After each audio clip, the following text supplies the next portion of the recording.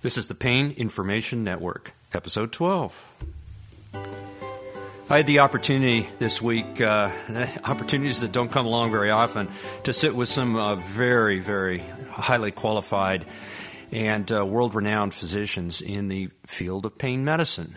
They are Dr. and Professor Ricardo Plancante out of Mexico City, Dr. Eric Wilson of South Africa, Dr. Fabrice Assis, he's of Brazil, and Dr. Deborah Tracy, along with Andrea Trescott, who moderated. I can tell you only one thing. You don't get a room of world-renowned physicians like that very often, so I took advantage of it, and we went on a roundtable. I can tell you a few things about these folks. First of all, these are dedicated and extremely gifted physicians, and I was humbled to just be there. And the fun thing is I got to meet some people that from afar I had so admired. Dr. Placante was a physician that I was aware of because I absorbed his technique of blocking what's called the superior hypogastric plexus a number of years ago, and I used it to treat interstitial cystitis and pelvic pain.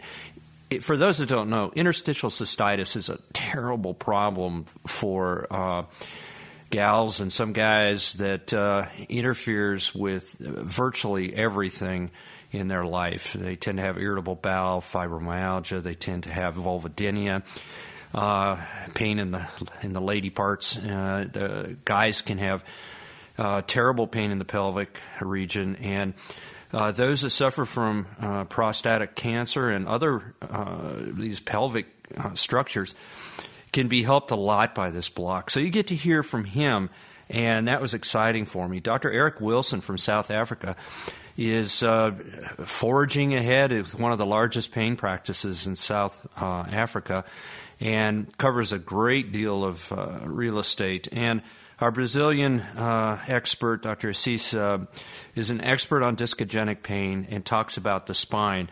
And, of course, our beloved Deborah Tracy in Florida is an individual who is a great deal of passion, takes care of a number of our elderly and older folks with the type of desire to maintain a sense of dignity and quality of life. It's fun to sit and listen to these folks. Dr. Tracy talks about being a pioneer in quality of life, and I love that because it's true. Folks tend to put the stuff off. This delayed gratification is sad sometimes, where we put off in life our desires, such as going to the beach, traveling, doing fun stuff, and then all of a sudden we can't do it for one reason or another. So she talks a little bit about that. And then, of course, Andrea Trescott, who was in charge of this meeting, did a fantastic job. The World Institute of Pain is a organization with a certification process, and I went through that process, FIPP.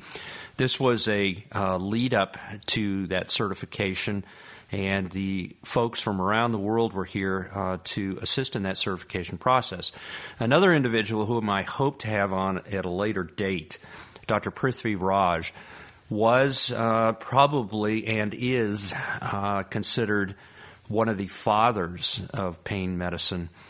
He'll be joined, hopefully, with some other folks that I have in mind, Dr. Gabor Rax and others that have incredible stories.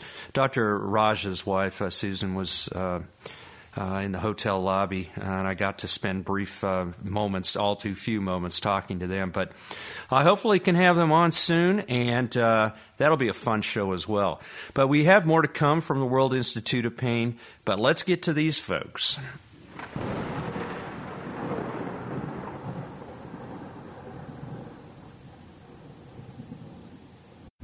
Well, this is very special. We have a world-renowned roundtable today, sitting in a room in Florida with the World Institute of Pain. This is one of those golden moments that we don't get an opportunity to expand on very often. We have some of the thought leaders that have really changed the face of pain medicine and improved quality of life and function, and just in general done so much for the human cause. And Andrea, you're in charge of this program. Why don't you take us around the room? Well, I'm very, very pleased to be able to introduce to your listeners some of the best pain doctors that I know, really, in the world. So I have Dr. Ricardo Placante, who is from Mexico City, who actually helped develop and did develop some of the unique techniques that we use for pelvic pain. He's also really revolutionized many of our approaches to the bony metastases and treatment of those bone metastases by injecting cement where God never really expected cement to go. And so he's going to talk to us a little bit about pelvic pain. I have my dear friend Dr. Fabrício Assis from Brazil, who has been just an amazing leader in pain education and in setting up training programs in Brazil first, and we're going to be expanding those around the world.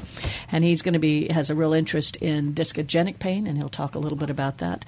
And then dear Eric Wilson, who is from South Africa and has really dragging the continent kicking and screaming into the 21st century in terms of the thinking and the approach to pain management.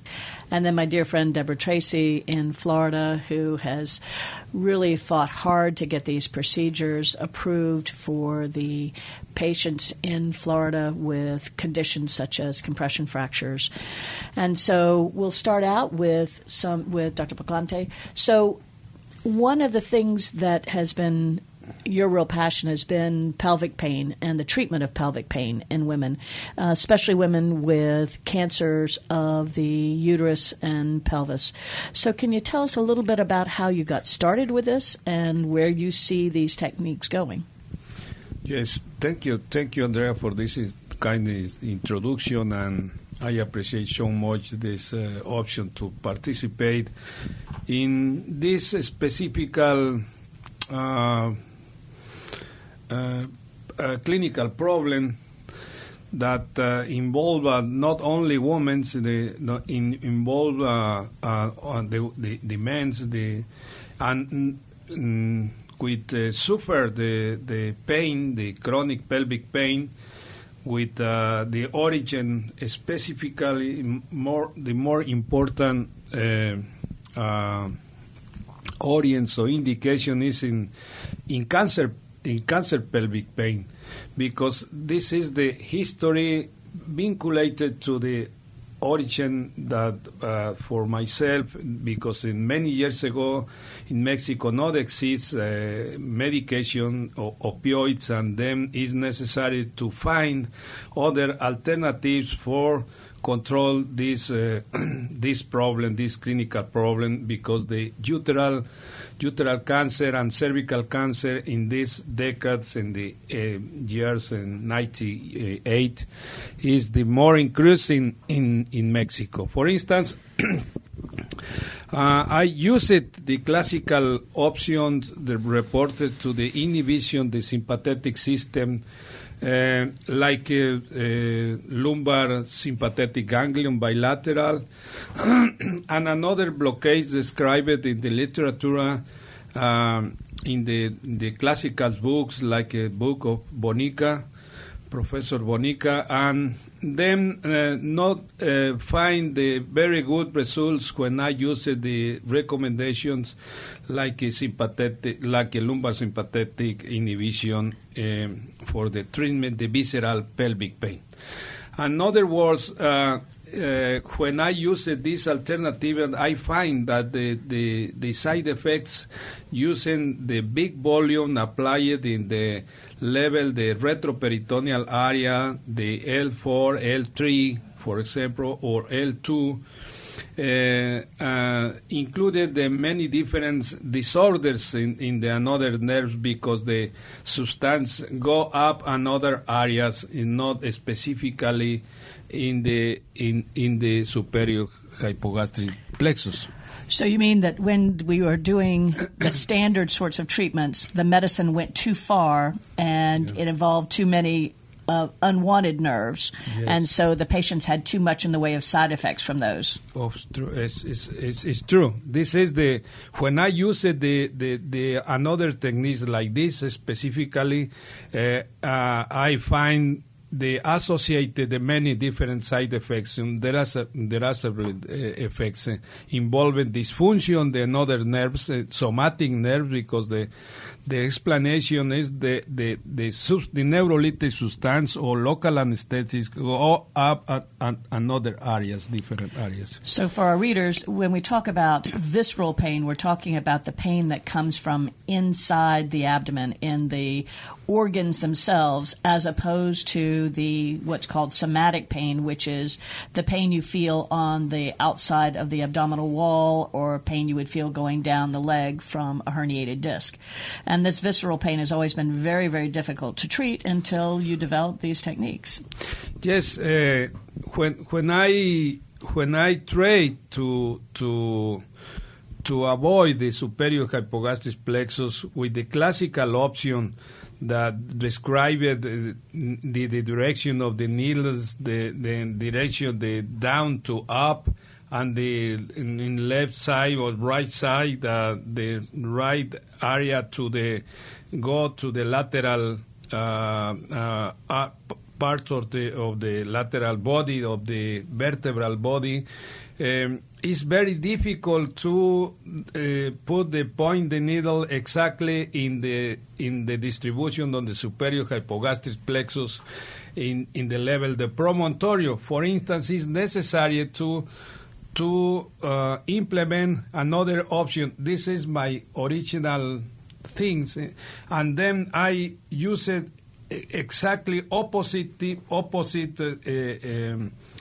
direction, yeah. Opposite direction, that the height to down, the direction the out to into the directly to the lateral area of the lateral body of the L5. Vertebral body. Yeah, vertebral body. So this has made an immense difference in a huge number of women around the world, of women and men with these very difficult to treat pelvic pains. That also, you've had just a huge amount of experience in cancer pain with metastases to the bone. And so Dr. Tracy had been speaking earlier on compression fractures and the use of cement in compression fractures. Can you talk a little bit about where you're also putting some of these cements? Well, I used this experience, the classical experience, to apply the cement in the vertebral bodies for metastasis. And then when I see many people, many patients in my hospital with the fracture in other areas, more specifically in the femur associated for metastasis, and then I think maybe it's possible to use this same alternative to apply it cement in the vertebral body or in other areas in the neck of the femur, and then I worked in describing the approach.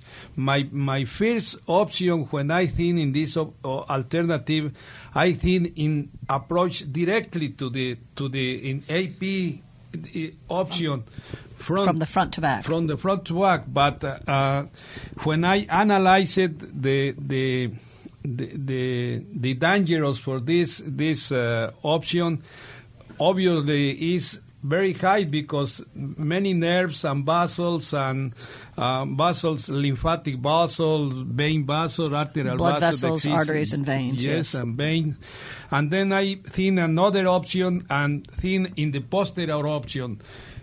But when I work and I teaching, learning about the best option, find the lateral option.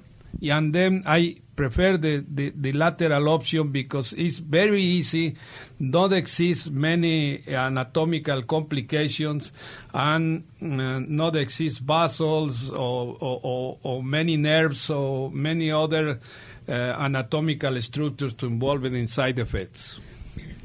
Well, thank you very much. And that sort of leads into Dr. Wilson's interest of cancer pain in general. And Dr. Wilson was originally head, neck, and a ENT, or ear, nose, and throat doctor, and started working with pain management, and has brought his unique experience to the cancer pain world as well. So, Eric, tell us a little bit about what got you interested in cancer pain and some of the things that you've been able to help change. Well, thank you for having me here again. It's a privilege to look after people in the second most vulnerable time of their lives. When you're born, you come in generally healthy. When people are dying of cancer, there is an overwhelming fear in the patient and in their family. And as Professor Plancote was talking about, it's not just the patient, it's the patient and the family. And to be able to provide some guidance in that phase of your life is a responsibility but a privilege. And so I've worked with cancer patients, helping them to understand that I get to experience people dying regularly. And for the individual who is dying of cancer, this is the only time they get to practice it. So I help them through practicing other people dying, looking at options that have helped many other people to give them an end of their life that has dignity, is pain-free, and their families are able to participate in helping people to go through this phase.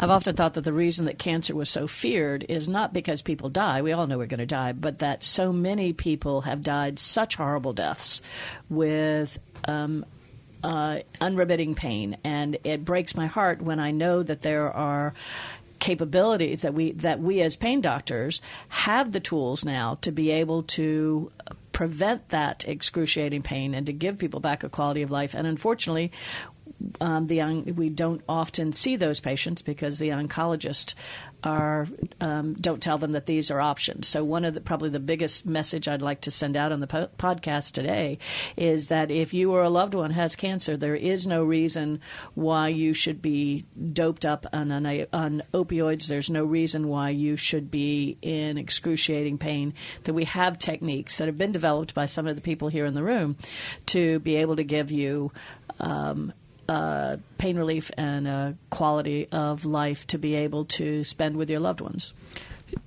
You're right, but one of the challenges that Professor Plancote and I and my colleagues around this table have is that where cancer used to be an end of your life, now we have cancer survivors who the chemicals and the techniques that the oncologists use can cure the underlying cancer or defer its end by a much longer period than we previously had, but you are left with the consequences, either post-treatment consequences or secondaries in bones, that people are surviving, but they're surviving with risk. And they're surviving poorly, unfortunately, as well. So we've got people who have been disfigured by their surgeries and have been left with pain from that, have developed the neuropathies from their chemotherapy treatment. I'll never forget one man I treated who'd had a bone marrow transplant, and he was cured, but he developed shingles and then postherpetic neuralgia, and he said, I wish I'd died. I wish I had never had the bone marrow transplant, because living with the postherpetic neuralgia has made life not worth living. So I think Professor Plancote and I and Fabrizio and others who work in this field, we like to dwell on the positive side of this, that dying is a unique time of your life, that you get to have insights that you never have any other time. You can heal any rift, you can discuss anything that any family has never spoken about. And so it's a very emotionally charged time, but we can bring hope. We can bring hope to people that patients and their families have a better option. It's that life doesn't have to end at this point, and that the quality of life and the family relationships can continue. And I'm privileged to follow in the footsteps of people like Professor Plancote to be able to help people. And I do many of the techniques that Professor Plancote developed, and have helped many patients as a result. We have the other group of people who are living longer, but they're living with severe disabilities because of their disc disease or their spinal stenosis or their the low back pain, which is the third leading cause of disability in the United States right now. And so we have Dr. Assisi, who's been really doing some fascinating work in not only the identification but the treatment and potentially, I hate to use the cure word here, but some potentially curative things for discogenic pain. And so, Fabrizio. First of all, thank you very much for the invitation. It's an honor for me to be here in this podcast. Discogenic pain is the first cause, the first source of low back pain. About 40% of all patients with low back pain, they have discogenic pain. And discogenic pain is the pain caused by an inflammation in the disc. And the treatments for discogenic pain nowadays, they spend a lot of money and they don't have a good efficacy. The surgeons are happy to operate, but their outcomes are very poor. The outcomes are very poor, and the amount of money that they spend is crazy. It's about a half of the Russia defense budget they spend with surgery here for back pain in the United States. And actually, Dr. Nakamura from Japan in 1996, he published a paper where he found that the nociceptive fibers that exit the disc, they go especially to the DRG of L2. And so for our listeners, these nerve-carrying fibers will gather together in parts of the nerve root that is called the dorsal root ganglion, or DRG, and this is where the cell bodies lie, and we haven't really paid attention to the DRG for many years until recently. Yes, and when he published this paper in 1996, he hypothesized that the DRG of L2 could be a target to treat and to diagnose the discogenic low back pain. And I started doing this since 2001, and I have a great experience to treat the patients with discogenic pain, just blocking the DRG of L2. And if the pain comes back, we can do the radiofrequency. Other model of radiofrequency, you don't do thermal lesion, but we do a pulsed radiofrequency where we modulate the pain. And we have a great experience with this. Around 8% of the patients, they get much better than the other treatments, including surgery. And other thing that we are realizing now, and I'm very excited, is the treatment with stem cells and the platelet-rich plasma for some kinds of discogenic low back pain, especially those patients who have modic changes, type 1 and type 2. So inflammatory changes of the disc. Inflammatory changes in the disc. The stem cells, the bone marrow stem cells and the platelet-rich plasma, they are potent anti-inflammatories. And the results for these patients with the injection into the disc of PRP and the stem cells is very nice. Thank you very much. And Dr. Tracy, you're living and working in Florida with a very high Medicare population, a very large number of elderly patients who have worked very hard all their life, and this was supposed to be their golden years. And I hear so many times they talk about the fact that it's not gold, it's rust, because their quality of life is miserable. So tell me a little bit about how you approach this and some of the techniques that are available for these patients that they might not realize is available. Well, you're spot on, Andrea, because people come to Florida as pioneers from other states. Very few people were born in Florida that we see here. And they're pioneers, and they come to golf and be on the water, and all of a sudden they move down here, they're retired, and they start getting back pain or arm pain or neck pain, and they wind up seeing the doctor. And instead of golfing and being on the water, they're at doctor's appointments. And it's really sad because they are pioneers and they do want to live a good life. So our job, and the people at this table who so remarkable, is to try and improve the quality of their life. And some of my patients, if I can give them 50, 60, 70% improvement, they'll do cartwheels out of the office because it's not predominant in their life anymore. But anyway, as Dr. Fabrizio was saying, he treats discogenic pain, but as we age, we deteriorate in very many places.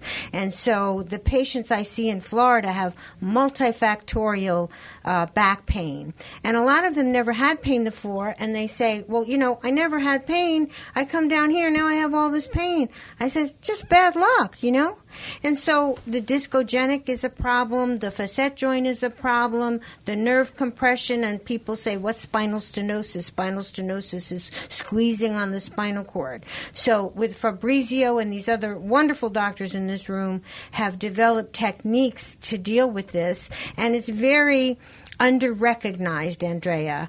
Like you said, the people go to their doctor, they're sent to their surgeon when other conservative options are not trialed first. And we can do that for them. And we may not get 100% results in all situations, but I think we can take the edge off and maybe even avoid that surgery, especially with what Fabrizio was saying now in the world of platelet-rich plasma and stem cells. Unfortunately, it's not recognized by the FDA in our country. Not reimbursed by insurance companies is the biggest problem. Yes, because it's considered experimental and not recognized. It's not reimbursed. So people who want to try these wonderful therapies, regenerative medicine, and I've done this in the knees and had regeneration of cartilage, and I've done it for drop foot and had regeneration of nerve. I've done it for hair loss and had regeneration of hair, and Hans is over here shaking his head there. It's wonderful, but our country's a little slow in accepting these new modalities and allowing us to go forward. And we get fed up to our eyes, and then we go forward anyway, but unfortunately the patient has to bear the burden of the expense. Well, it's been quite a good chance to get so many good and I think your listeners, Hans, can hear how passionate these doctors are about treating pain and providing people with relief and trying to make a difference and trying to use new techniques, new modalities. This is what fascinates me as a field of pain management is that we are expanding the field of pain management every day. So I would just tell your listeners, if you've been told there's nothing that can be done for you, try again, because literally every single day we're coming up with new techniques, and we may have that capability now to help you where we couldn't help you before. Just adding up the years of experience in this room, I bet it's close to 150 years of experience. Isn't that something? I don't know. I think it's not the age, it's the mileage. Yeah. Well, thank you, everybody. And this is a kind of a once in a rare bird or even lifetime experience to get this kind of talent in the room. And thanks to everybody. I hope you enjoyed that. That was a real rarity. You don't get that kind of experience in one room very often. Physicians are always going different directions and have incredible time constraints on them. But to have this opportunity to sit with some sincere thought leaders is a real pleasure, and I am honored to have had the opportunity to have them sit before me. And once again, thanks for joining us. This is an informational podcast, and we really want to hear from you. Go to paininformation.com. Drop us some suggestions of what you want to hear in future episodes, what we can do better. If we've done something good, tell us, please. And go to iTunes, too, and please leave some feedback there. It really helps the show. I want to thank you for coming and thank my guests. They were, as expected, over the top. And once again, thank you, Andrea. I'm going to leave this to another show. I hope to have them up real soon. We have some more guests to come.